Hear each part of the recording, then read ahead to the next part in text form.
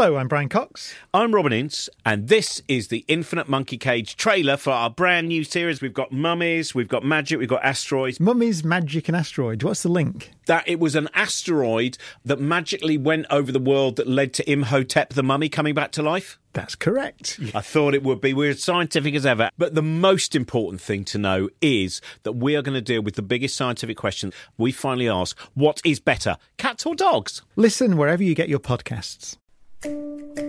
Hi everyone, it's Mo. I'm excited to report that I'll be sharing brand new Mobituaries starting on January 11th. In the meantime, I'd like you to hear a special conversation I recorded with my CBS News colleague and friend, Major Garrett, back in November. Major has a terrific podcast called The Takeout, and as the name would suggest, most episodes are taped over a meal. For this chat, we dined together at Trattoria del Arte, across from Carnegie Hall here in New York City. We talked in depth about Season 3 of Mobituaries while noshing on burrata and octopus. Actually, I did all the eating, which I feel kind of bad about. I really don't mind sharing, really. Unless it's a wet dessert. I will not share a wet dessert. I am sorry, it is way too intimate. Anyway, I got to tell Major how some of this season's episodes came to be. You'll also hear me talk about an episode of Mobituaries we have coming up later in the month. The story of Samantha Smith, the 10-year-old girl from Maine whose letter to then Soviet Premier Yuri Andropov in the 1980s made headlines. Here is that episode of The Takeout, hosted by CBS News Chief Washington Correspondent Major Garrett, and featuring me, Mo Rocca, as his guest.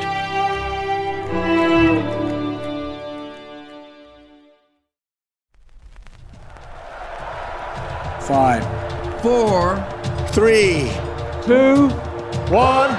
But who's counting, right?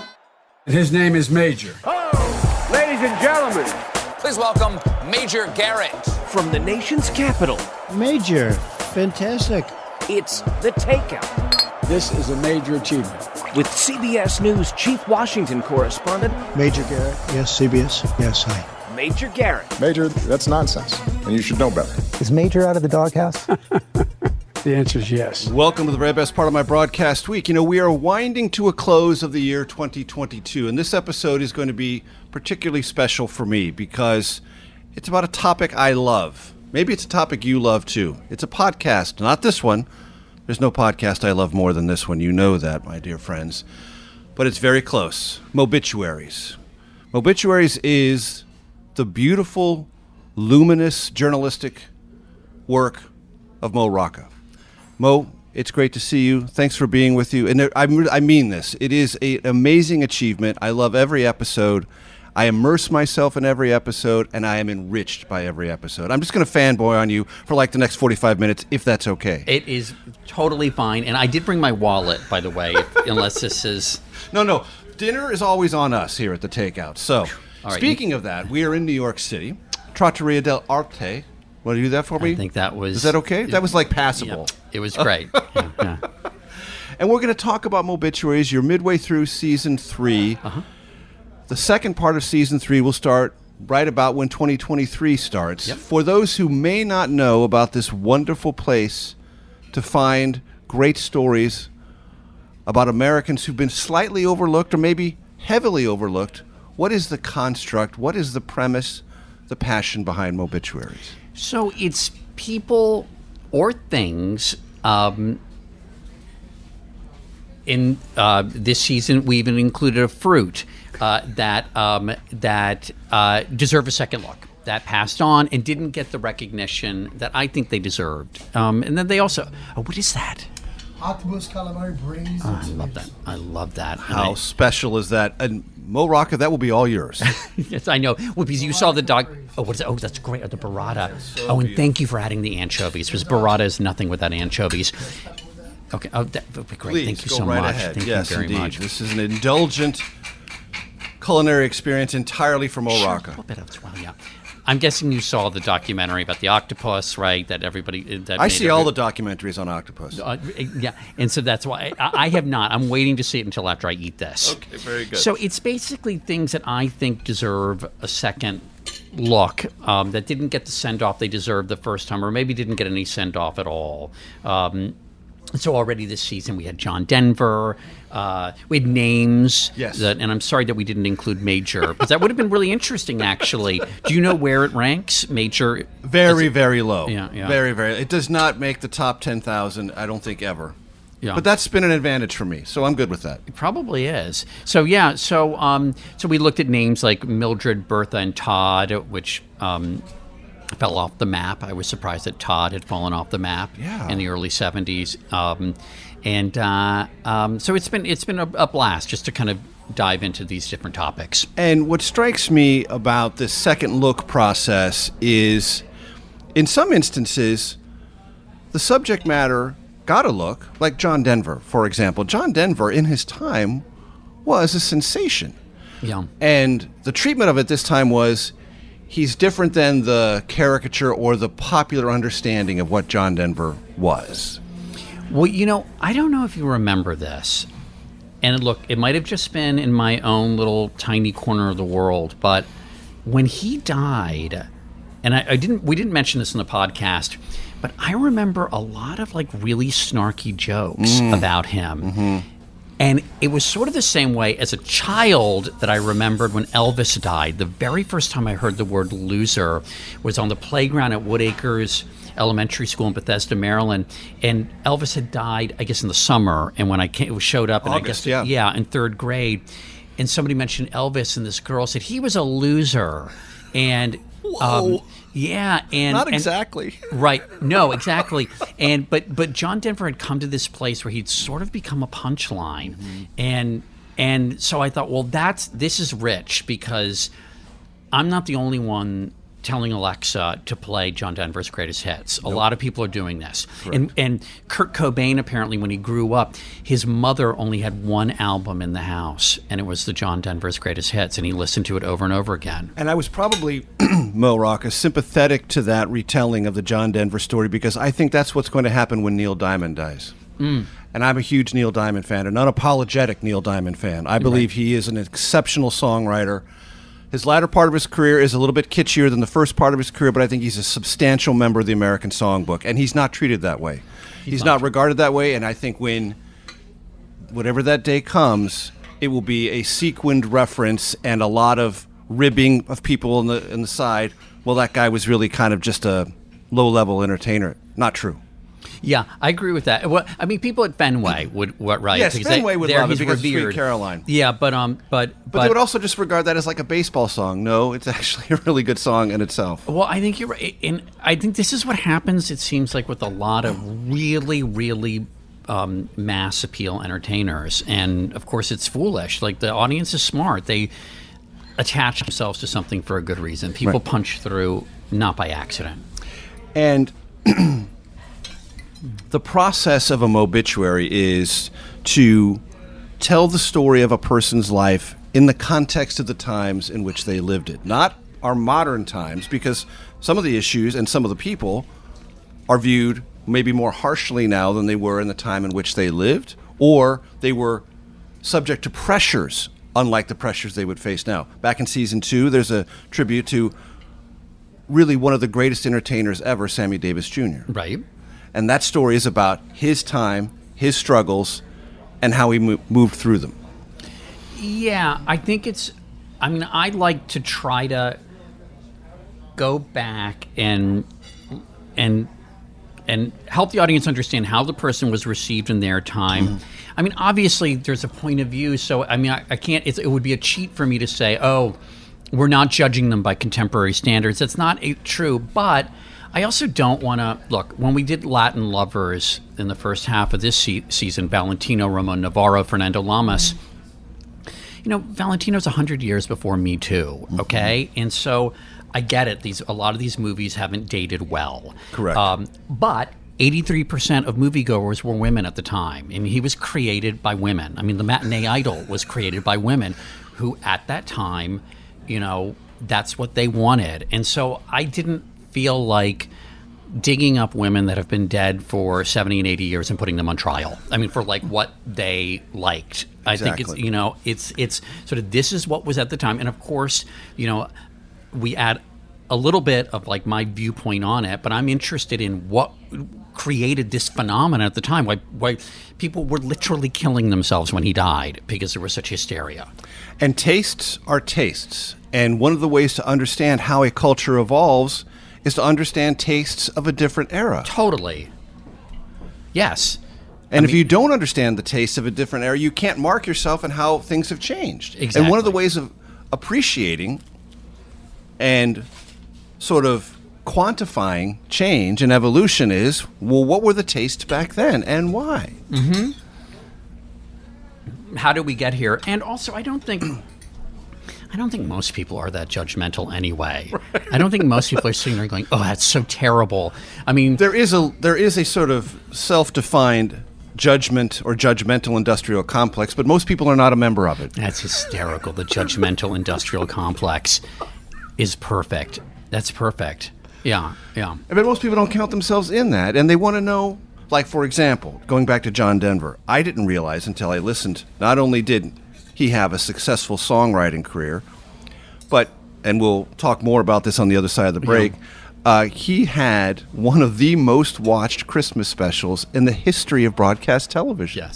Yes. I mean, it's not quite the level of, say, my podcast or yours. No. 65 million people tuned in to the Rocky Mountain Christmas special in 1975. And, you know, when I found it, you can find it on YouTube. I'm not sure it's supposed to be there, but it is. And, you know, you and I are not far apart in age, and so you can smell the 70s just by listening to this thing. It is so evocative of kind of a weird sort of wan kind of energy. You know, John Denver, it's sort of, there are scenes of nature. There's a slow-mo shot of a flying squirrel. There's a sequence on the life cycle of the brook trout. And we're going to hold on the brook trout and all the other scenery because we need to go to break. Do we have brook trout coming, by the way? Maybe because I need some fish, some more fish with the Mo octopus Rocca, and squid. Major Garrett, segment 2 of The Takeout, coming up in just a second. Hello, I'm Brian Cox. I'm Robin Ince, and this is the Infinite Monkey Cage trailer for our brand new series. We've got mummies, we've got magic, we've got asteroids. Mummies, magic and asteroid. What's the link? That it was an asteroid that magically went over the world that led to Imhotep the mummy coming back to life. That's correct. I thought it would be. We're as scientific as ever. But the most important thing to know is that we are going to deal with the biggest scientific question. We finally ask, what is better, cats or dogs? Listen wherever you get your podcasts. From CBS News, this is The Takeout with Major Garrett. Welcome back to segment 2 of The Takeout, Trattoria del Arte in Midtown Manhattan. Our special guest, Mo Rocca. And I am just going to fanboy for the next 40 minutes because it's about Mobituaries. It's about this phenomenal podcast that grew out of your work on CBS Sunday Morning and this gathering of information, observation, and archival sound that brings to life people who deserve a second look. And we'll get back to the John Denver Christmas special from 1976 in a second, but you are the editorial agent of control over who gets the second look, are you not? Yeah, I mean, I don't know. I don't know if you feel this way too. I just feel like I've learned to trust my gut. I don't want that in a leader necessarily, but like for editorial, right. You know, if something gets me in the gut, I think there's something about, say, John Denver that, and I mentioned this in the podcast, this is going to be a name drop, but I participated in a reading that a friend put on, a playwright, and Julianne Moore was there, and she sat right next to me. It was really cool, and my friend was being very nice and said, "Oh, Julianne, you have to listen to Mo's podcast, Mobituaries." He explained what it was, and she said, "Who do you have coming up?" And I said, "John Denver," and she melted. She went, "Oh, John Denver," and she like was. It's sort of like she stepped into a time machine right there and went back and was just exhaled and I think that there's something that makes people. He's what I call an undervalued stock, and I think there are people like that. that they're sitting somewhere in the back of our minds. And then if you bring them up, people go, oh my God, that's right. I loved that person. Right. And if you can find, those are people that I'm always kind of like, who is a person like that? Yeah. And go back to the Christmas special. So did you say 68 million people watched this? 1976. That is, so this, remember, ladies and gentlemen, let's just go back in the Wayback Machine with Sherman and Mr. Peabody. Yeah. So broadcast television back then was a mass audience structure. 3 networks. There were not a lot of choices. There weren't streaming alternatives. There weren't cable alternatives. But still, it was highly competitive because of that intense, segmented. So if you polled 68 million, you were literally polling 10 million viewers from 2 other networks at that hour. It is, listen, you're absolutely right. When people say, oh, there were only 3 networks, okay, that's fine. But also, the country was also significantly smaller. Yes. Okay, the country had, I think, probably, like 250 million people. And the competitive people. zeal to grab 1 million viewers, let alone 10 million from another network, was off the charts. Yeah. And so when you watch this thing, it's very weirdly 70s. He's in basically in a snow globe and a biosphere that they've built for him in the Rockies, and he's got like growies and greenies, as he calls them, inside. He has all this plant life inside, the whole thing. I'm not surprised. I'm imagining hanging macrame baskets are probably in there somewhere, and. He's got the biggest stars of the day. He's got Steve Martin in his Wild and Crazy Guy period, and Valerie Harper, Olivia Newton-John, and he just sort of sings songs. There's kind of it's cheerful, but there's also something kind of wan and sort of 70s about it. And think about the psyche collectively of the country in 1976. Yes, it's a bicentennial year, but we're coming off Vietnam. We're wondering about what America means after 200 years. We are still dealing with the after effects of the civil rights movement, campus riots, all of those things. Watergate is just right in the rear view mirror. And this idea of almost like this snow globe commune. Yep. Sitting in the middle of living rooms across America found a place of traction, psychically. I think people, you look at it and you think, people just needed a break. Yeah. People just needed a break. And even the way everyone in the audience shots, the reaction shots, I mean, there's a I wouldn't say a cult-like quality to it, but everyone looks mildly sedated. Like, and so, but what was it? Everyone's doing Valium. It's like it's like that crowd, and everyone's sort of naturally attractive. Like, no one seems to be wearing makeup, none of the women, and so, and he's sort of strumming his guitar, and they're having a sing-along. And one of the things I love about the Mobituaries about John Denver, and I promise we'll get on to other parts of Mobituary Season 3, but I found this deeply meaningful to me because I had sort of overlooked John Denver until recently. Got the greatest hits on my iTunes. And we all remember, I certainly remember at the time, Rocky Mountain High having a kind of hilarious end joke. Rocky Mountain High, everyone's stoned. That's not what the song is about. And the first 3 stanzas of that song, I urged my audience, go back and listen to it. It is beautiful, evocative, life journey writing. It really is. And I mean, yeah, and he went and he testified, in fact, during the Parents Music Research Council, right, the Tipper Gore hearings, what are commonly known as that, and said, my song was not about that. It seems almost quaint now because no one would care today if they thought it was about being high. But people did back then, and it was sort of like an allegation against it, like a celebration of sitting around a campfire and just getting stoned, and that's all American youth could do, and how terrible that was, and we ought to do something about that. Arms akimbo, absolutely. No, it was his reaction to seeing the Perseid meteor shower from 12,000 feet up in the Rockies, and how beautiful that was to him. Exactly. How is it that people like John Denver, and I imagine you've thought about this, because you're saying this person deserves a second look. Have you ever come to a unified theory about why they didn't get the good look the first time? Well, I think it's probably different in every case. I think for John Denver, I do think that he would have been recognized more had he lived longer. And as you know, one of the in the podcast, Bill Flanagan, who's a great music writer, and I talk about how today he might be Dolly Parton. Right. He might have been Dolly Parton. This enduring person with a great songbook that is a touchstone for lots of people over many generations. Yeah, I think so. And I don't know what the statistics are, but I bet that the number of times his songs are played would probably surprise a lot of us, like how they're still played. So, I think he would be a figure like that. And so I'm not sure. I think it's different every time. So who is Mr. and Mrs. Smith, and why did they rate a Mobituary?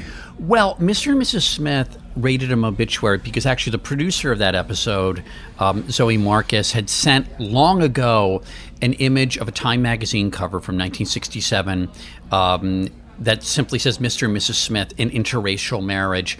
And I remember being struck that I had not known the story, that Dean Rusk, the Georgia Democrat who was the Secretary of State under Kennedy and LBJ, that his daughter, who was white, married a black man in 1967, and that would have been put on the cover of Time magazine.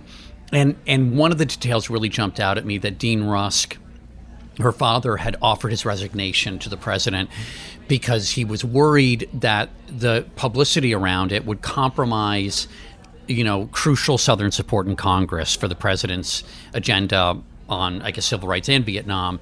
But that one marriage could be so galvanizing as to possibly jeopardize the political prospects of a president of the United States. Right. But what also kind of captivated me was the idea of this young couple in love who end up on the cover of Time magazine and then are completely forgotten, which they were very happy about. They retired, they moved as young people to Central Virginia and raised horses all their lives. I mean, Peggy Rusk, the daughter of the Secretary of State, was not did not aspire to be a Washington doyen or social climber. She just had no interest in that. She found this guy, fell in love, they married, and they just wanted to get away from it all and be with horses, which is how they met. And why is 1967 a particularly important year? Because it ends up being this year where it starts with Loving versus Virginia and the unanimous ruling and that struck down bans in 16 states against mixed race marriages. And then you have this marriage in the middle, and then you have Guess Who's Coming to Dinner, the huge box office success at the end of that year. And then there's a little detail that I thought was really interesting, that Sidney Poitier. I'm going to hold you there, because that interesting detail is a perfect segue and a grabber for the next segment of the Takeout. And that's what Mo Rocca is doing, and the Barada is here, and I'm Major Garrett, back for more of our deeply enjoyable conversation about Mobituary Season 3 here on the Takeout.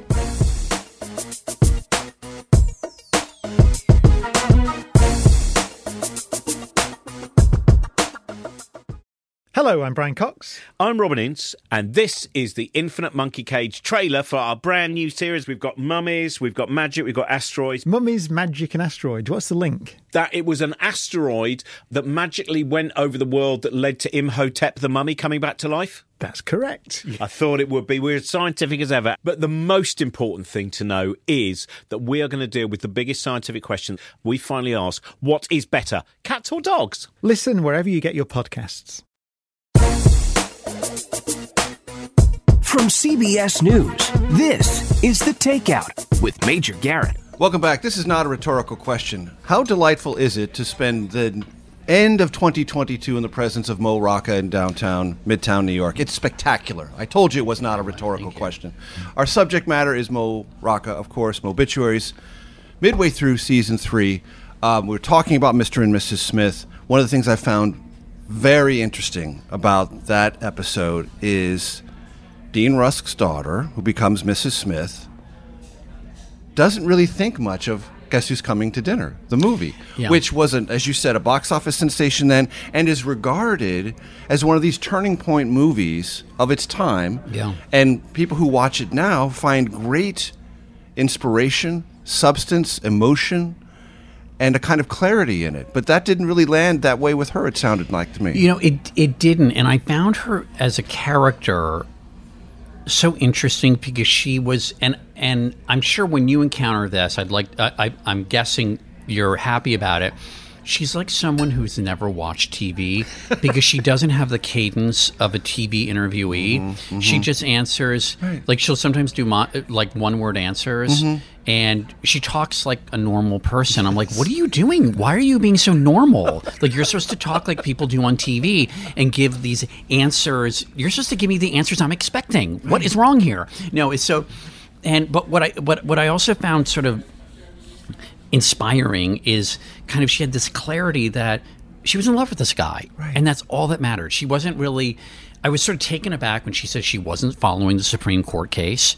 Now, that's probably because she was in a state where she was in the District of Columbia and she was going to get married in California. There wasn't going to be an issue there in 1967. Those rights were protected. Yeah, but still. But she wasn't. She just says, "Look, I don't know what to tell you. I wasn't doing this to make a cultural impact or make a political point. I was doing it because I was in love."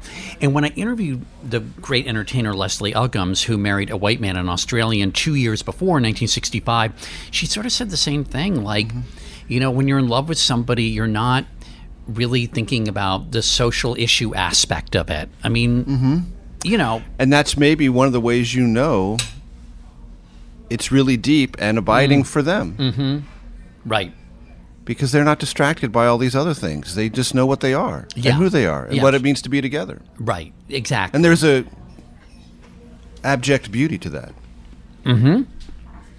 Completely. It's so pure. And in its sort of plainness and ordinariness, it seems to me as I was listening, felt extraordinary. Yeah, well, I'm glad you feel that way. Thank you, and thank her. But it's and I hope that that's why it's that it's landing with a lot of people who are sick of everything, every personal story becoming a political story necessarily, right? Because it just doesn't fit it that neatly. And if you allow me, Mo, I'd like to reach back to season 2 to talk about Sammy Davis Jr. Because some in this audience may not have a real memory of Sammy Davis Jr. You have to be a person of a certain age, like you and I are. You and I grew up watching Sammy on television. And even then I knew he was amazing, but I didn't know until I listened to the show how highly he was regarded by the superstars of his time. Yeah, he really was. When he was at Ciro's nightclub in Los Angeles, I mean, everyone wanted to get in and see him perform, and he was quite young then. He was primarily a dancer then, and part of a nightclub act with his father and part of the Will Maston trio. But even then, you know, people were fighting to get in and see this masterful performer. And then, you know, he lost his eye and he came back from that. But part of why I wanted to do him, just because, not just my admiration and affection, and call it Death of an Entertainer, is because entertainer, the word, sometimes people are a little kind of think it sounds a little cheeseball, but they're dismissive of it. Right. But to be a capital E entertainer like that, that's really special. To be somebody who performs, you know, in Vegas and then goes back to his hotel room and does the whole act again with Liza Minnelli because they both just love performing. That's a certain drive and an energy that we all should be grateful for, to have that person in our lives. And there's a theme in that obituary that I think is also important, because looking back at entertainers of that era, so in the TV era who made it big, they came out of vaudeville, which was a place that demanded not just one talent. You could not be successful in vaudeville as a single talent entertainer. No, I mean, he was sort of a quintuple threat, I guess, actor, singer, dancer. He had the gun spinning routine, which was really amazing.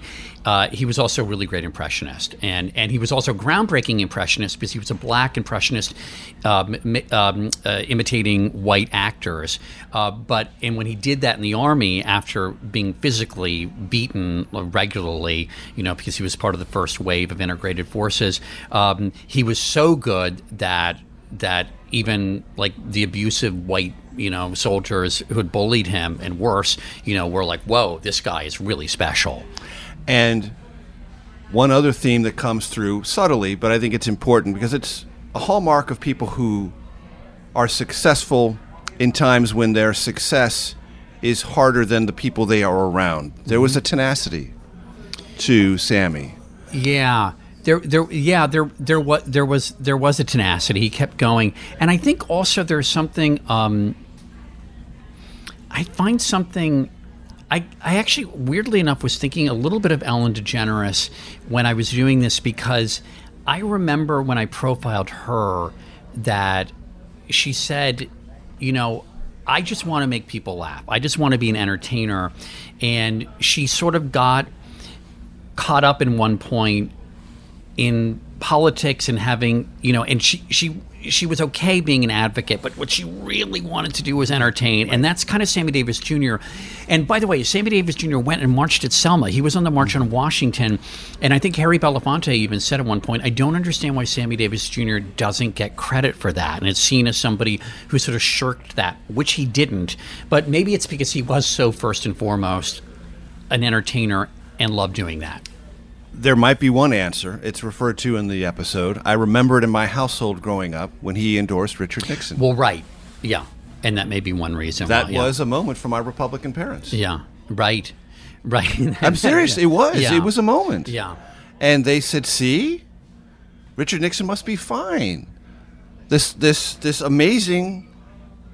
We did not use the terminology African American at that time. Yeah. This amazing black American has endorsed Richard Nixon. Yeah. Good enough for Sammy, good enough for us. Even in 72. Yeah, That's it was a funny. moment. And you mentioned in the episode that there was a little bit of, hey, what are you doing? Among white liberals and maybe some in the civil rights community. Yeah. No, there was. And then he gives this great speech. To the Push conference, right. I am who I am. Right. Yeah. I'm a black man in America and I've made a choice. Right. And it was, and I really loved talking to Willie Brown about that, who is, by the way, just one of the greatest interviews ever. He talked about an individual. Yes. I mean, and as sharp an observer, and he has, to pick up on something you said earlier, a gut sense of politics that is very, very good, very sharp. Always has. Yeah. And he had sort of a 360 view of Sammy.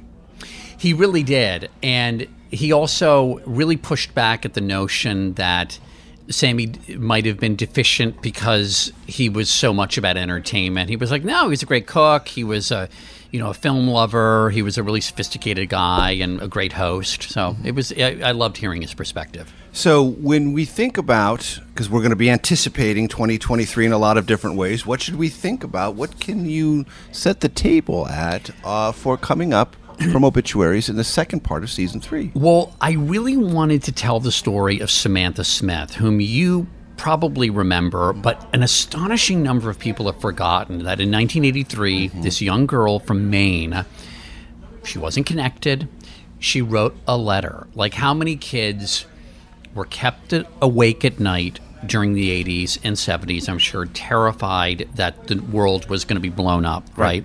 That the Soviet Union and America would trade, ICBMs, and she wrote a letter to Yuri Andropov.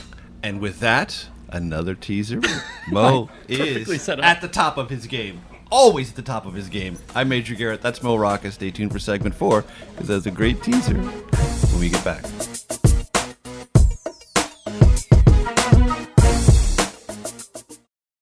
Hello, I'm Brian Cox. I'm Robin Ince, and this is the Infinite Monkey Cage trailer for our brand new series. We've got mummies, we've got magic, we've got asteroids. Mummies, magic and asteroid. What's the link? That it was an asteroid that magically went over the world that led to Imhotep the mummy coming back to life. That's correct. I thought it would be. We're as scientific as ever. But the most important thing to know is that we are going to deal with the biggest scientific question. We finally ask, what is better, cats or dogs? Listen wherever you get your podcasts. From CBS News, this is The Takeout with Major Garrett. Always fantastic to be in New York City. Even better when I get to sit down for a meal with Mo Rocca. So, Mo, you were talking about a letter. Well, right. Do you remember towards the end of the Soviet Union, there were like a succession of really scary ghouls at the top, right? It went Brezhnev. Sitting atop the Supreme Soviet. Yes. Yeah. It went Brezhnev, Andropov, and Chernenko, right? Those were the three. Yeah. I mean, Brezhnev had been there a long time, but Andropov was like particularly a caricature of a scary guy because he'd run the KGB, right? So this girl, Samantha Smith, wrote this letter saying, why do you want to blow up the world, basically? Mm-hmm. And he wrote her back. The letter was published in Pravda, and said, we don't want that, and people all over the world are the same, blah, blah, blah, blah, blah, and come visit the Soviet Union. And so she went, and CBS News covered the hell out of it. It was a very big deal. Mm-hmm. But what I found in previous seasons of the podcast is people under a certain age, really not that much younger than me, but had no clue. And one of the producers said, no, you've got to do this episode because no one, I'm telling you, no millennials know this story at all. Not only know that story, but have any sense of, and you mentioned this before we went to break, and it might have struck people, what? The terror. The psychic heaviness that came with the Cold War. And in the 70s and 80s, almost once a month, there was a story written about the ever-enlarging stockpiles of nuclear weapons and how many times over one side or another could obliterate planet Earth. Yeah. That was heavy. It was real. And it weighed on you every single day. It weighed on you. And so when I hear about kids who have climate anxiety, Mm-hmm. I take that seriously when I hear that kids have trouble sleeping because they're worried that the planet is going to be destroyed, and that the cities, the places where they live, will be submerged by the oceans. And I thought that's what it was. That sort of felt existential. It felt existential, and I had two fears at that time. Myself as an adolescent, that the world would be destroyed by nuclear attack, and that Broadway was just not economically viable as a model, and that by the time I moved to New York, there would be no, Broadway. So those two things were really weighing on me. Samantha Smith did nothing for the Broadway community. I'm sure she knows, but thankfully it's still here, and going strong. Thank goodness. But she did something remarkable, and she was just a kid, an ordinary kid, and the trip there was really interesting because that was not easy to comport herself the way she did. And so that story has been really interesting to tell. So one of the things that I find so enjoyable about Mobituaries is not only is it a second look, but it's a closer look at the first two lines of the original obituary, if you will. Because everyone who achieves some level of notoriety, this is true, ladies and gentlemen, I've done it, you wonder, all right, when I die, I know. What's the first or second line going to be about me? Anyone who denies that is not being honest with themselves, and they're not being honest with you. Yeah. Okay? And so you look at that lead, and you say, is that true? Yes, but. Or did that completely miss it, or miss it by more than it should have? It seems to me that's one of the exercises you go through in the process. Well, I appreciate that because I hadn't thought of it in those terms, but I'd like to think that that's what we are doing with it. I hope so. I think you're right. It is interesting to see what that little, is it in a positive? I forget what the grammatical term for it is, but Joe Schmo, comma, comma, died today. Right. He was 68 or whatever. Exactly. Yeah. Exactly. What is that thing that is the essence? Yeah. What is the contemporary essence of this person? Maybe right, maybe incomplete, maybe more wrong than right. And it seems to me that's one of the things you're trying to excavate. Yeah, and look, that changes with, different eras because, a while back when Jerry Lee Lewis died, some of the I could see that some of the obits were balancing his legendary career as a rock and roller with his personal life in trying to smush it in there. Mm-hmm. An earlier era would not have worried about the personal side. I'm not saying one is right and one is wrong. What is that? Is there? Oh, thank you so much. That's fine. That's fine. So, yeah. Wine break. Yeah, Actually, no, it's not a wine break, but it is a break in the video action, which is we're at Trattoria dell'Arte in Midtown Manhattan. It's a functioning, moving, wine-indulgent restaurant. So that's great. This is not a rehearsal. No, it's the kids say, right? Yeah. And this is not a drill. That's what they say. Yeah. And it's an appraisal plus more. And what do you find about the podcast space that gives you that elbow room? Well, I think certainly the space, the time, that you can take, which I don't, I don't want to abuse that. You know, sometimes on streaming shows, you think, well, you know, maybe you could have used a network exec telling you, sorry. 5 episodes, not 8. Yeah, exactly. You know, 40 minutes, not 70. Like, Right. you didn't need that. And, but I think there's room for that. I also think, you know, probably sometimes for intense interviews, not, you know, showing up with just a microphone, people will open up a little bit Without more. Without question. I think so. And one of the things that I find, and you will probably feel humble about this in a way that I don't intend, like, oh, Major, what are you saying that for? But you have convening authority. There are people who will talk to you that enlarge this project and these concepts, it feels to me. Well, I hope so. I mean, that is nice of you to say that, and I hope so. I hope as people listen to more episodes or see interviews that they like that I've done, that it will make them more open to it. I know with John Denver that there was a lot of protectiveness around him, and I thought, all right, you know. But who is the leading character of that episode? His ex-wife, right? Annie. Yeah. And that had to take some doing. It did. I think she needed to know that this was coming from, I know it sounds corny, but from a place of love. And Right, it is. right. It is, which, you know, there's a way, you know, from a place of love to get to make discoveries. And in the last minute or so we have, Mo, it feels also that one of the things you want to help people understand is that there is an American story. It has lots of characters. There are lots of complexities to it. And we should spend some time with it. Yeah. Yes. And I want to tell more of those stories. And, well, I mean, yeah, because I really like America.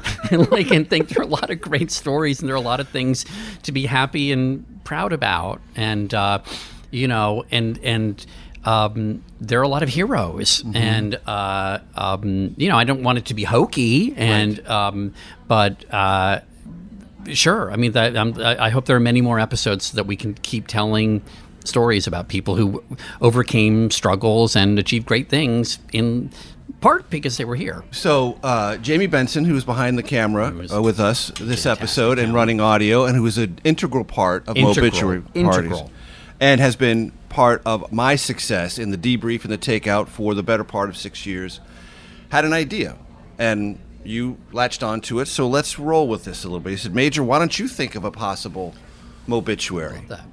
Can I suggest one? Please. Curt Flood. Who is Curt Flood? Beautiful. Yeah. Beautiful. I'm already intrigued. Curt Flood played Major League Baseball. He played Major League Baseball for the St. Louis Cardinals. He was an all-star outfielder. Jeez, the Cardinals. African-American. Mm-hmm. Curt Flood went to federal court to challenge the reserve clause, which was something that existed in Major League Baseball until Curt Flood came along. What was the reserve clause? It said every Major League Baseball team reserved the right to keep you on their roster until they changed their mind. You could never opt out of your contract for the perpetuity of your Major League career.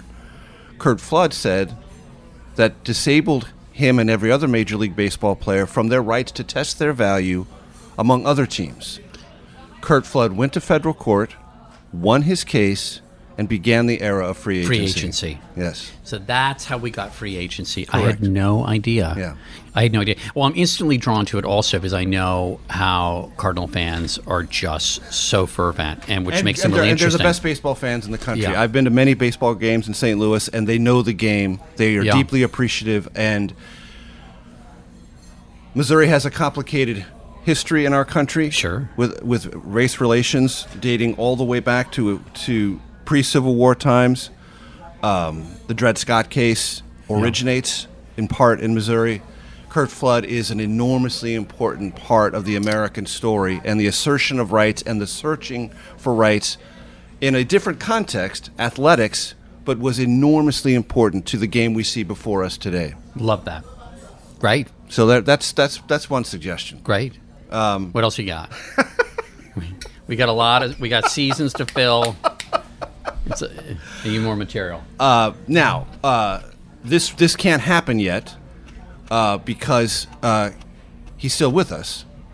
But when the day comes, and I hope it's not soon, I believe Jerry Brown would deserve an examination for his multi-decade career in politics that has more twists and turns than I think anyone comparable. Well, and also Jerry Brown, I mean, at one point he went and worked in Calcutta with Mother Teresa. Yes. I mean, he's had a really He's had interesting a fascinating life, and he was this Roman candle in American politics early in his career, and he's very reflective about the mistakes he made and the hubris that came with it. Then, and this is one of the things that I'm drawn to, not ideologically, not because of party, but because of, I believe people who stay in the arena deserve appraisal for staying in the arena, because it's not easy to stay in the arena. He was very high, and then he went back and became a mayor in a very tough city to be a mayor. Oakland. Right. Way up high, back down low, and then served and understood, and he learned more about being a good leader and being a good deliverer of services to a community. Then he rose to attorney general, then he became governor again, and ushered California into its sort of modern future. I just think he is someone who spans decades and isn't rigid in any of those particular decades. Well, and I love that that he went from governor to being mayor. It reminds me a little bit of John Quincy Adams going from president to a House rep, and that being his happiest time, actually, as a House rep. And didn't Jerry Brown dated Deborah Winger also? So Linda Ronstadt? Linda Ronstadt, sorry. Yes. Bob Kerry dated Deborah Winger. Indeed. Did they both date Deborah Winger? I don't want to do that to Deborah Winger. But anyway. Linda Ronstadt. Everyone dated Deborah Winger. No. Linda Ronstadt, of course. But yeah, no, what an interesting life. Well, we wish him well. We wish you well, Jerry Brown. Absolutely. I'm not prematurizing that, if that's even a word, but I do think there is something worth saying about Jerry Brown because he occupies different, and he is an embodiment of the 70s in a certain way, a caricature of that time. And you either stuck with that or you matured out of it. And I think that journey is interesting. God, how far we've fallen. I remember in 1992 when he was in the primary against Bill Clinton. That was the first presidential campaign I covered. Oh, okay. And I remember listening to WAMU, I think it was still called there, and Diane Rehm, and somebody called up and went, well, Governor Moonbeam. And then she went, we do not insult people on this show. And she made the caller apologize. And how far we've fallen. Because now everyone just insults each other all the time. Yes, but then that was proof like... of your authenticity to insult. Right. Yeah. I'm authentic and I don't insult. I'm Major Garrett. Mo Rocca, what a pleasure. Thanks, man. And you're not, and I'm eating anchovies and you're not insulting me. Not at all. No. That says something. You go for it, because I'm not touching them, Mo. Not today, not ever. That's it, ladies and gentlemen. We'll see you next week. The Takeout is produced by Arden Farhi, Jamie Benson, Sarah Cook, Ellie Watson, Jake Rosen, and Ashley Armstrong. CBSN production by Eric Susanen. Follow us on Facebook, Twitter, and Instagram at Takeout Podcast. That's at Takeout Podcast. And for more, go to takeoutpodcast.com. The Takeout is a production of CBS News. I hope you enjoyed listening to this episode of The Takeout with Major Garrett, a weekly podcast from CBS News. If you like what you heard, may I ask you to follow The Takeout? Just like Mobituaries, it's available on Apple Podcasts, Spotify, or altogether now, wherever you get your podcasts. We'll be back next week with more new episodes from Season 3 of Mobituaries. Hello, I'm Brian Cox. I'm Robin Ince, and this is the Infinite Monkey Cage trailer for our brand new series. We've got mummies, we've got magic, we've got asteroids. Mummies, magic and asteroid. What's the link? That it was an asteroid that magically went over the world that led to Imhotep the mummy coming back to life. That's correct. I thought it would be. We're as scientific as ever. But the most important thing to know is that we are going to deal with the biggest scientific question. We finally ask, what is better, cats or dogs? Listen wherever you get your podcasts.